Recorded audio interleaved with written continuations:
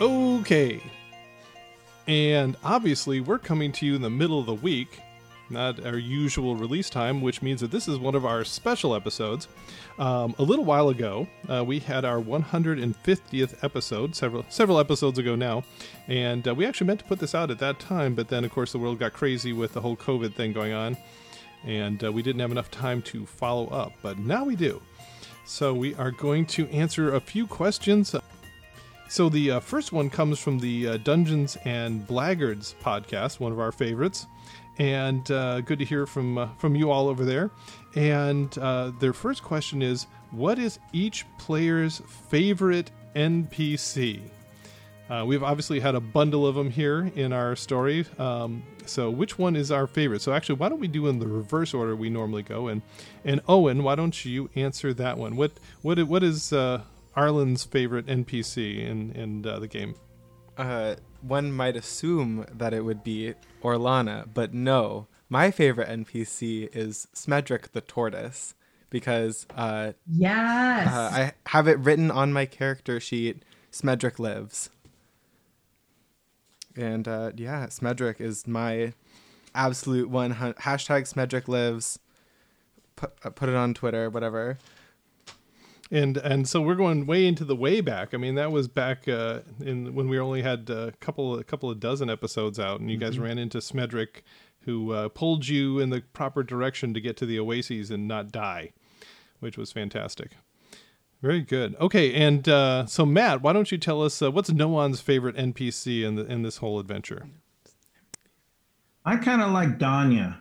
You know, I'm a Pirates of the Caribbean fan, and she gives me a little flavor of that. She does have that sort of piratey flavor, doesn't she? I mean, the eye patch and She's an eye patch? Yeah. When did you mention that? That's cool. Very first time you ever met her. Yeah. And definitely a devil may care attitude. What else about Danya attracts Noan? Well, you know, she has, you know, kind of that gruff demeanor, but underneath that, she's actually a good person. She's sort of like Jack Sparrow in that way, a pirate, but she's not going to let someone falter. She may grab her bit of gold for doing it, but you know, I don't think she would actually strand us as much as she talks about it. I kind of think she gives off more of a Han Solo vibe, minus the whole Chewbacca thing. Well, she's definitely a smuggler of some sort. Yeah, Used to be.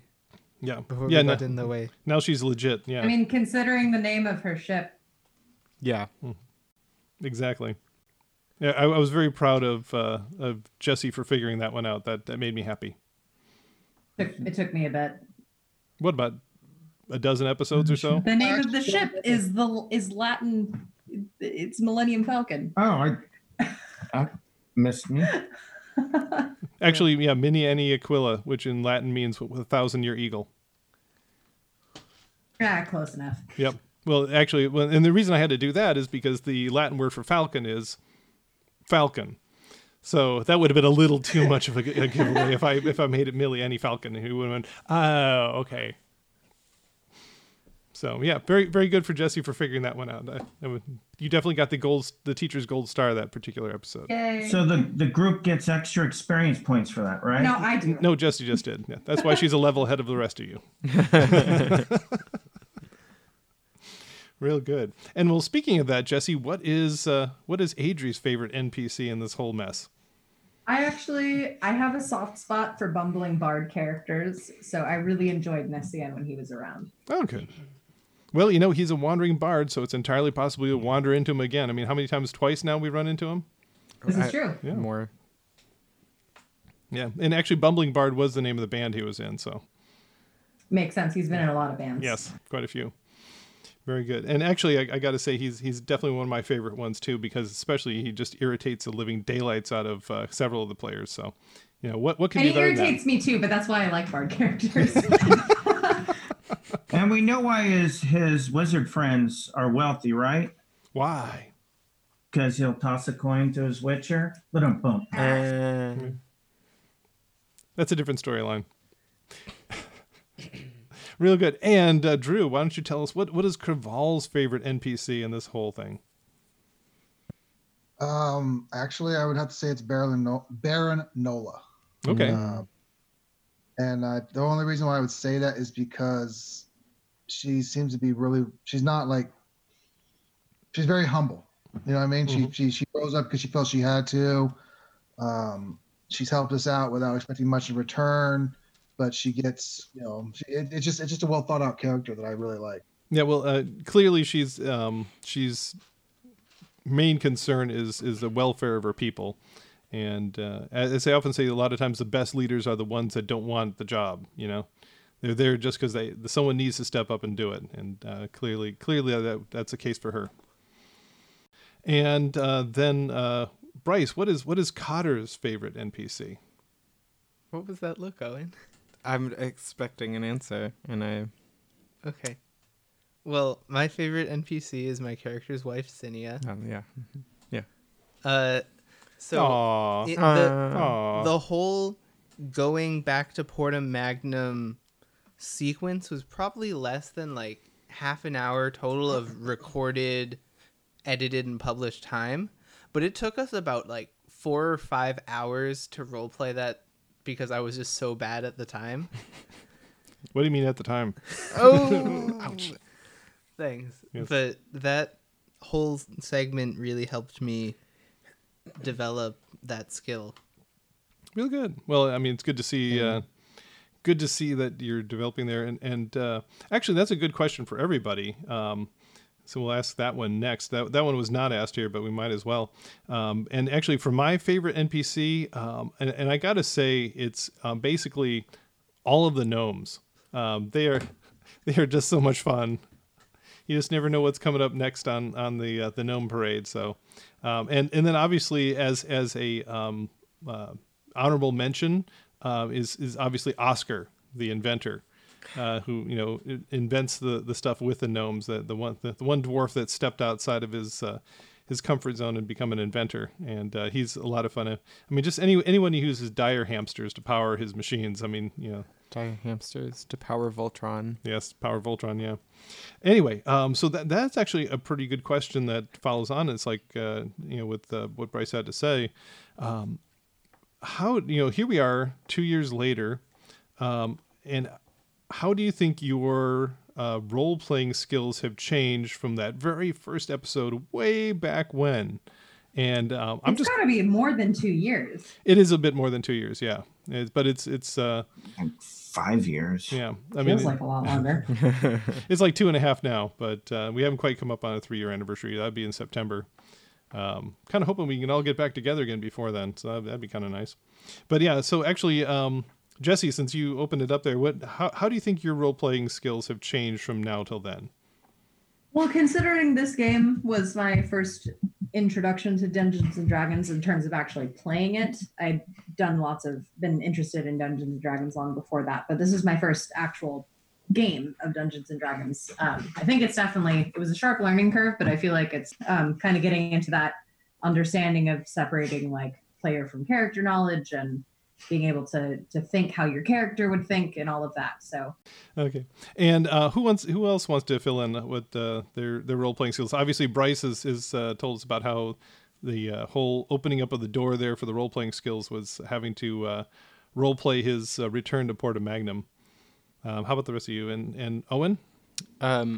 Before this campaign, all of my previous ones were, I would say, fairly combat based. We didn't do that much role play. If it was anything, then it would just be like basic conversations with townsfolk. But through this podcast, I've been able to improve my role playing skills, and I'm actually using them with DMing my own campaign with my friends, and that kind of quick wit that I picked up here, I've been able to use in my own campaigns. Really good. And Drew, Matt, did you want to add anything to that? For me, I've transitioned from kind of focusing on how tough a character could be or their abilities, and then how to evolve them through leveling up into something that makes sense for the character. So, first the instinct is let's pick a feat that allows you to always hit harder or do something like that. But realizing no one is agile, he's not necessarily going to go for battle master, and is trying to evolve along and play more along like someone who's kind of thinking a little outside of themselves. No one never thinks outside of himself. Yeah, it's been interesting. And how about you, Drew? Any changes in these last 2+ years?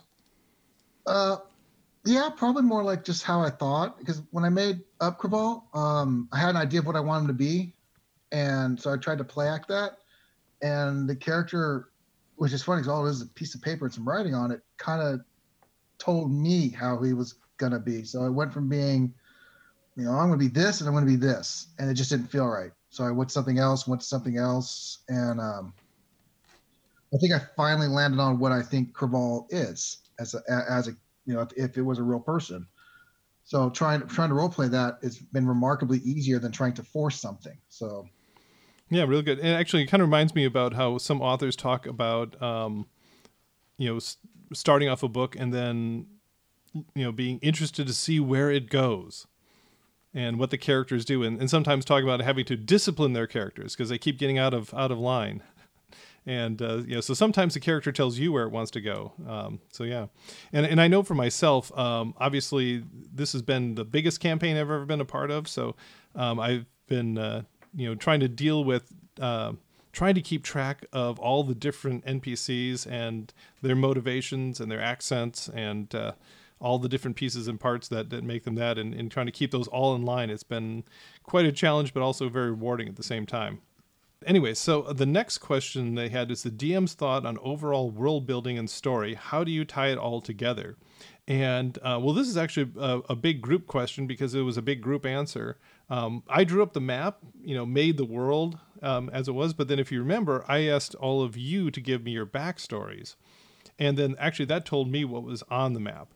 For instance, Porta Magnum, I just knew it was a tiered city that had a gate to the outside world in it, and that was about as far as I went with it up until Bryce gave me his backstory about how he was a noble, and then that gave me the idea, okay, well, the nobles, they live in the top tier. Okay, so each of the tiers going down is, lower and lower. They have, smaller houses and lower incomes, and so all the field workers live in the first, and then all the nobles live in the top. Other way, yeah. Yeah, Mm-hmm. we actually had to switch that halfway through, I think, because he developed it with 8th on the top and 1st on the bottom, and then he accidentally said 8th on the bottom on the recording, so it stuck. That's how it is now. And similar thing for Craval giving me the Dragonborn, and so all of a sudden we had an entire Dragonborn race that had all sorts of culture, and we kind of worked it out between us how all that worked. But yeah, you guys actually told me what was in the thing. So does anybody have any thoughts on world building? Because I know a bunch of you also run your own games, although some of them are package games and other ones are real. I wouldn't say there's. I have a lot of problem with world building. My talents don't lie that way. I can come up with a story or a backstory really easy, but when it comes to actually developing a world, I'm just horrible at it. So when people ask me about you in this podcast, I always give you a lot of credit because I can't do what you do with the world. I give you a lot of credit for that. If someone had just dropped a race on me that I wasn't planning to use, I don't know if I had come up with the idea of blending sci-fi culture with a real culture with something else, and bam, there's your Dragonborn nation. Yeah. So I give you a lot of props with that. I normally do a pre-existing one. Right now, in case like Faerun or Eberron, I use pre-existing and build my stories off of that. Well, and the plus to that, of course, is that, those have had decades of development and many, many minds that have put in there with all sorts of different creativity and different ideas. And as they say, none of us are as dumb as all of us together. So they've come up with a bunch of fun ideas that any one person probably would not have come along with, which actually was how it was great with what everyone had provided me with their backstories. That gave me a whole bunch of other ideas of what was in the world. So that was neat. Anybody else? I think it's just it's important to be as words. It's important to not be quite as rigid as you think that you should be. I found I ran into a lot of hiccups in my game when I would try to world build something and then the players do something completely different, and Yep. then I kind of got really shook up because they did something that wasn't what I was scripted for myself, so to speak. So just like the real world, being kind of loose with expectations and things like that, because things can change and Yep. your players don't necessarily know what you know. So, if they change a direction from something that was in your head for them to go to, then that's okay. Yeah, and actually, one of the most hilarious ones of those I remember from way back when I was in college.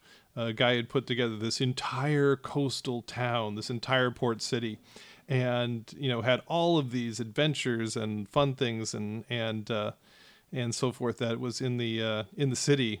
And so, in episode 1 of their campaign, he said, "Okay, you're in this port city, blah, blah, blah, with blah, blah, blah, blah, blah, blah, blah. What do you want to do?" And they all said, "We get on a boat and leave."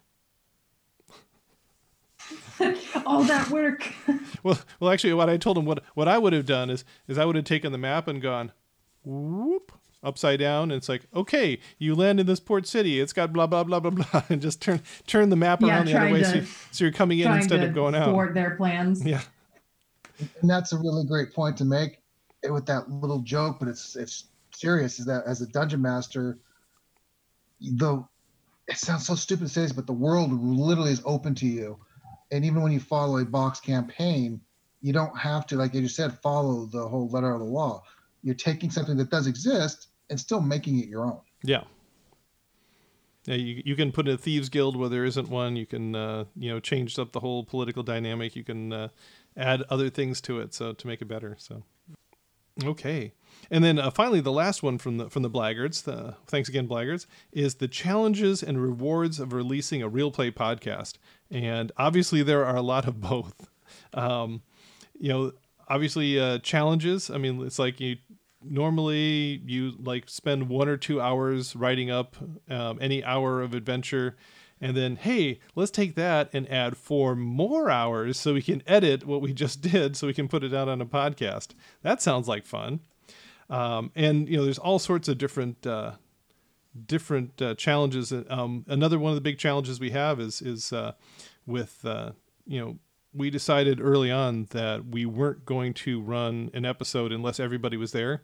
And sometimes that's what some of the podcasts will do, where it'll be like, oh, Jim's not here, so John will be running Jim and John's characters, or that particular character is just missing for an episode. It's like, oh, Jim's not here, so Jim's character is down below in the hold where he is absolutely sick and can't come up to the top. So it's he won't be present here.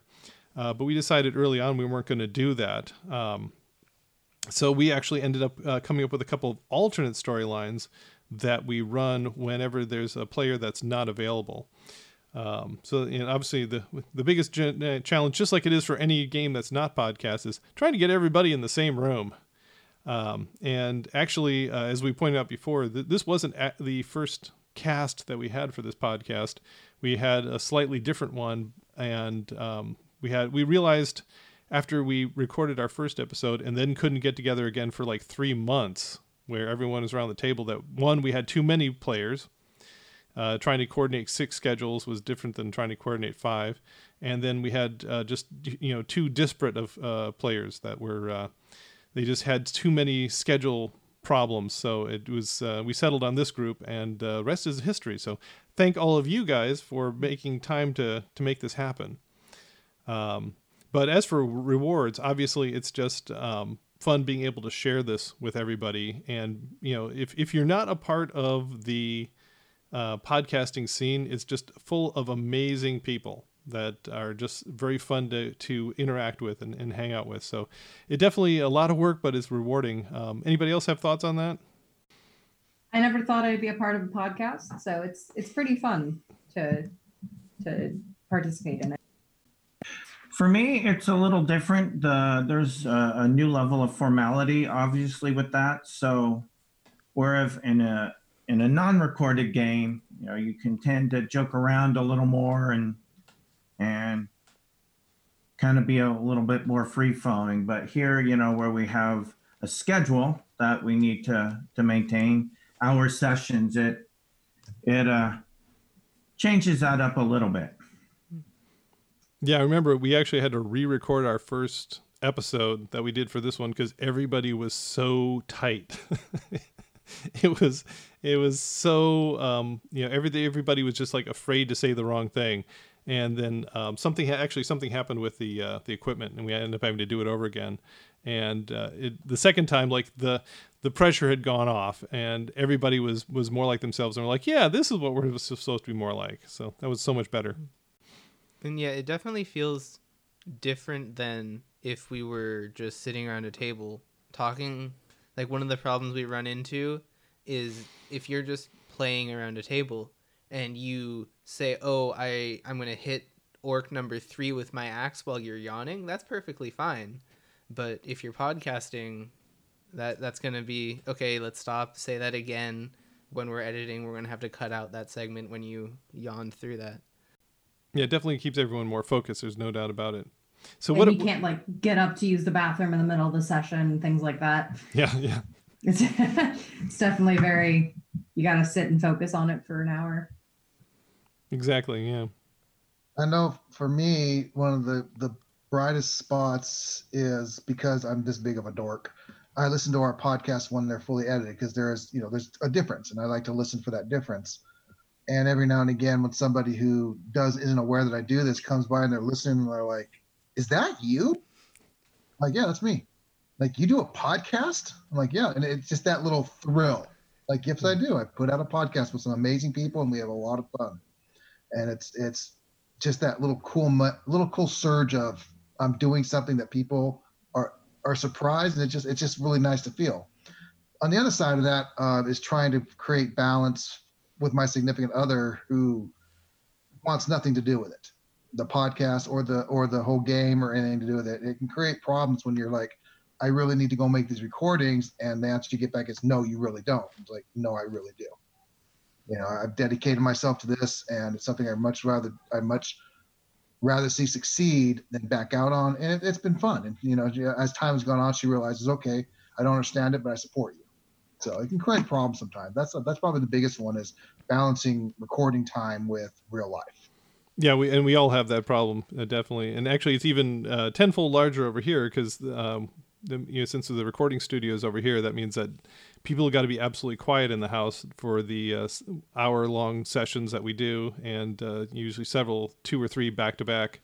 So a lot of kudos to our significant others for letting us do this. Yeah, kind of going off of that, it's what the positives, what Drew said, is like telling people like, oh yeah, you should check out my podcast. And they're like, what? You have a podcast? Why didn't you tell me sooner?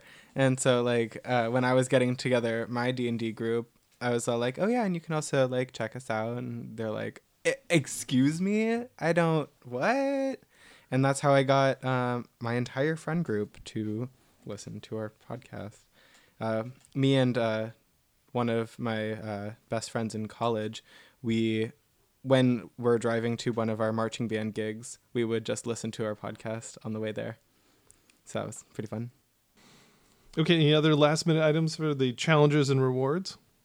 One thing I remember seeing, actually, there was a person on Twitter, I don't remember, it was another podcast, asking you about railroading or something like that, and how we felt about how railroaded our podcast was or something. I don't remember.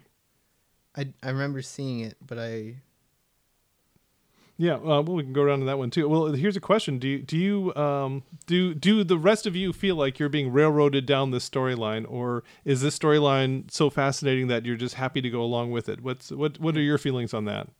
For me personally, like if I take a step back, I can see that there is definitely a route that we're being pushed, but it's not railroading. Like, we get back to town, the guard captain says, okay, guard patrol 7B, now you need to go out and patrol over there. It's, we go back in town, we tell the Baron, okay, we need to go over here. Like, if we wanted to, we could just like go kill gnomes or something, but we're like, oh, we have this great duty and we can go do it, as opposed to, okay, guard group 7B, no killing gnomes, go kill that. You said gnome. I think it helps that everyone in our party, like all of us as players, aren't really interested in messing with your story. Like we actually are interested in what you're telling us and want to play the game and not just ruin the DM's time, you know? Yeah. Like Bryce said, I can definitely like look back and be like, okay, like this is probably the progression that we're going to go down.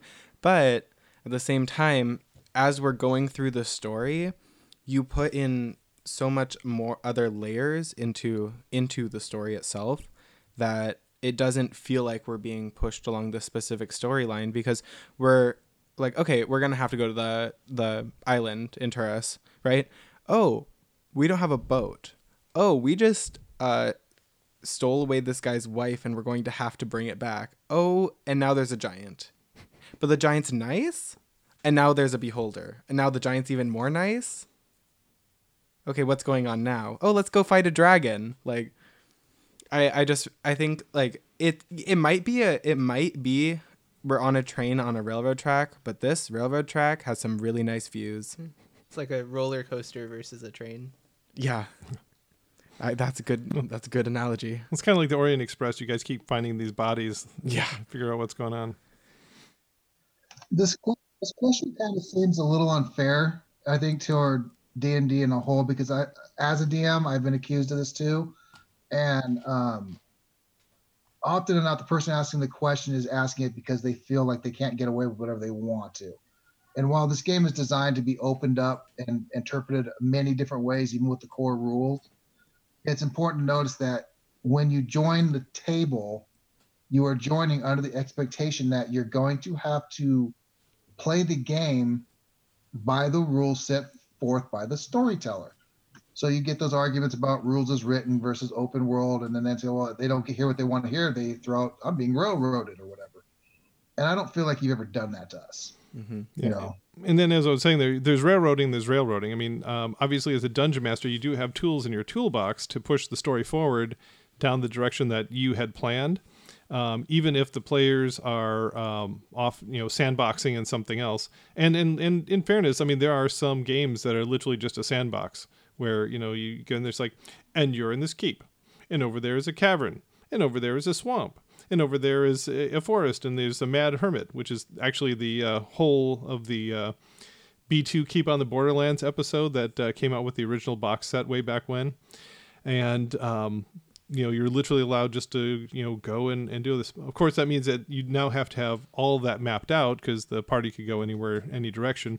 And there's no abiding storyline. You're just a bunch of murder hobos mowing around and doing stuff. The dungeon master can make a storyline where, you must save the keep from the people in the caverns, or there's something going on in the swamps that you need to take care of. But then, as I was saying, there's railroading and there's railroading. I mean, you can totally let the players make their own path, but then that path will have consequences. So say that there's like barbarians coming out of the mountains. Not that ever happens. But say there's barbarians coming out of the mountains. Well, the players can go, nah, not really interested in that. Let's go talk to the dwarves. Well, the next thing you know, you as a dungeon master, you can say, well, you just got news that the barbarians just overran a city. And then it's like, okay, the barbarians now are overrunning the fields of grain, and everyone's going to starve if you don't do something about it. So the players' actions can have consequences that can start piling up until they have to deal with the problem that you were going to put before them ahead of time. So like I said, there's railroading, but like we were saying before, the nice thing is for this group is that everybody bought into the storyline to begin with and wants to see where it's going. So it's not that, not like Bryce said, it's not that they're being railroaded so much as they're on a railroad and they want to find out what's in each of these train cars. Mm-hmm. Yeah, I am. And then another thing that I think is interesting is because we have the different storylines, the Tabaxi, and we occasionally throw in the Dragonborn, we get to kind of play in this world from a different angle too. They're all related, but if you're kind of tired about, hey, no one has to do this or that, you're Tabaxi a month from there, or even a Dragonborn once in a while, and that makes it kind of gives you that ability to play outside of what the original script is and kind of flex those muscles. And coming up soon, our all gnome artificer group. Yeah. One tweet I found trying to find the original question. It's you, and it's, if your group buys into the story, you don't have to railroad the party. They're looking for the next piece of the puzzle that will lead to the next part of the story. Meanwhile, you let them tell their character story along the way. Yep. And I think, yeah, that really... Pretty much what we've done here, yeah. I have a storyline going right now with my group where they're off to get certain things, and it's almost very much like, railroaded, but at the same time, they're there for a specific reason. So I still encourage them to explore, but as our illustrious DM said, there's consequences. Yeah, the players have agency, but there's consequences to that agency depending on the storyline. So, any other thoughts on structuring the story and railroading versus not? Quick question, real quick, just because off of what we asked. Because we asked what everyone's favorite was. Does anyone have a least favorite NPC? Oh, that's a good one. Yeah, let's go around the table and figure out the least favorite NPC. So, everyone think on that one for just a minute, because there was some bad people in there. But at the same time, they are also kind of fun to have in there. I don't know if I had a least favorite NPC because they're all my little babies. I don't. So actually, do you want to start off, Drew, and your least favorite NPC? Honestly, it's not even my least favorite, but it's the one that makes me irritated the most. Was a kind of a toss-up. Was between Sam the Hunter, because I have a big thing about trophy hunters. I don't particularly like them as a person. I prefer the hunters that actually go out to hunt for the purpose of feeding their families. And then just the voice of the gold dragon, I love the character. I hate the voice. Oh, come on, darling. She loves you very much. No. Just something about that voice, man. It's like, wow, that's just like nails on the chalkboard down my spine. Oh, good. I love the character. I hate the voice. Very good. And yeah, Sam was a lot of fun to play, and Loquax for the same reason. I mean, it's just, I don't know what it is about being a dungeon master that's just so much fun when you just absolutely annoy the bejesus out of your party members, but it is awful fun to do. I just like that Kermit the Frog sounding astrologer. No one doesn't go to that keep for a reason. That was the most unexpected voice ever. And I think what was great about it is after the fact, you admitted that wasn't the voice you intended. It's just how it came out. Yeah. Well, it's just sort of how Galchabar, was supposed to be Deckard Cain from Diablo 2, but then he starts sounding like Jimmy Stewart, really, a lot of times. Hello, sorcerer. I was hearing Gandalf a lot in Galchabar. Oh, good. I thought that was your intention, actually. Well, yeah, but now yes, it Jimmy was. Stewart, It totally was. That's exactly what I meant to do. I also very strongly disliked the Trophy Hunter for reasons which both Adri and I have expressed. Ironically about that, I think that's the most in common Craval and Adri ever got was those scenes. Agreed. which was really, really, really cool. I like how they found that overlapping Venn diagram. And how about you two? My favorite NPC to hate is the leader of the Red Dragonborn clan, because he's just so hateable. He was just a jerk. Just roast him. He's just a jerk.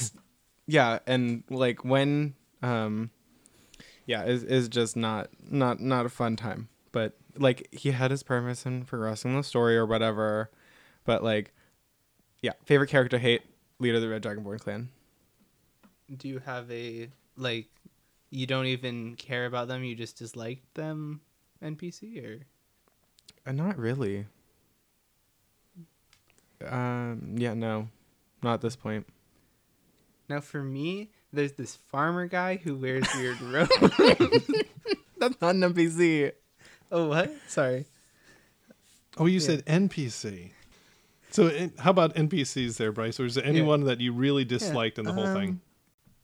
My family is a little annoying, which I'm sure is an interesting thing to say. But my mother and my sisters, they are acting as sort of a limit on the benefit that my family gives me at the moment. Where it's like, oh, hey, you get like magic items because we have money, but also we have no money because we replace our china every 6 months. I do actually have my least favorite NPC that you brought up your family. The new magic crafter guy, the wizard wizard who kills animals to make Actually, when it's animals, it was kills elementals. extraplanar beings. to make magic items. That I think he's my least favorite so far. It might be jealousy. It might be just because he's a bad person. Well, I do have to admit, it's an NPC that I liked, but like in a hateful kind of way. I really enjoyed the planewalker mind traveler. the mind traveler, yeah, that came and whacked us on the head to get us out of the trance. I hope we run into him again because I was really. I hope we don't. Things would be well off the rails if that happens. Yeah, if we run into him again, I feel that head pain is the least of our worries, and more permanent, irrevocable death. Considering the trouble you guys get yourself into, you might end up running into him again. We'll just see if the mind traveler makes another appearance. Foreshadowing. Yeah. But I do have to admit, with the wizard, I did put that in for everyone to kind of think about what's in their magic items. You know, it's not just a sword that is magically sharp and strong. There was something that went into it. And you know, for little magic items, that might have been just something as simple as, just a little bit of magical energy to make it so. But for the bigger ones, there might be some price to pay for that along down the line. That's a heck of a way of doing that. I got to say, right now we're remote playing, which is one of those challenges. But I got to say, every time you bring up Cotter's mom, because I normally sit next to Bryce, I can see Bryce instantly tense. Every time you say, Cotter, you get this in your head, and Bryce just tenses noticeably next to me. I'm like, well, I know it's what he doesn't like. Yeah, we're in the middle of a fight with a dragon, and I get a message in my head, Cotter, we need to change the china, but Sinya won't let me. And it's like, oh my gosh. Adri is dying. I cannot talk right now. Yeah, I'm pretty sure. Was that the entire message I sent back? I think so. Yeah, it was. Yeah. Or was it "This is a bad time"? Something like that. Yeah. It was. I It was think short. said, not a good time. We'll get back to you. Yeah. And then I'd proceed to not for a bit, if I remember To right. record message, please press 1. But yeah. Okay. Any last thoughts on annoying NPCs that I can put in the game to annoy the bejesus out of you further? Did you make one up that even you didn't like? You know, I don't know. I mean, because they're, like I said, they're all my little babies.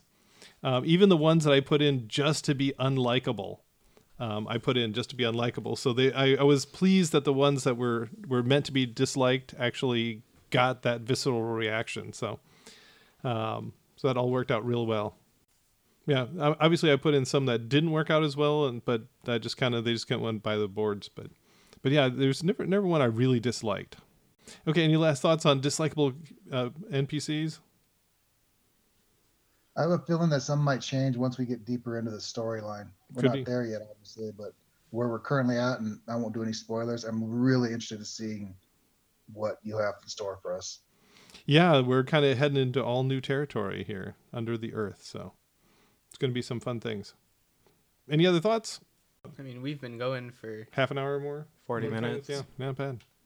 Hey, if they wanted to reach us, how would they do so, Mr. DM? Yeah, he records that about 4 hours before he uploads, so... Depends. Sometimes I get a whole week ahead. Wow. At one point, I was 3 months ahead, and that And was then- actually really terrifying because Yeah, he's like, I had one storyline going on currently, and another storyline going on what I was editing, and a third storyline going on what was coming out of the podcast every month. And it's like, let me remember where we're at on each one of these. And then you're like, oh, wait, we just need to release all those all at once so that we never... Well, have back- who knew the summer layoff was going to be as bad as it was, or else we would have probably done weekly. Yeah. And don't forget, listeners, if you're looking to become a sponsor, come on in. Yeah, thanks for listening. Yeah. And as always, let us know what you think. Rate us wherever you get your podcasts. Email us at relicofthepastpodcast@gmail.com. Follow us at Relic of the Past on Twitter and Relic of the Past Podcast on Facebook. Articles and artwork are available at poolmedia.podbean.com. And thank you for playing in the world that lives inside our heads.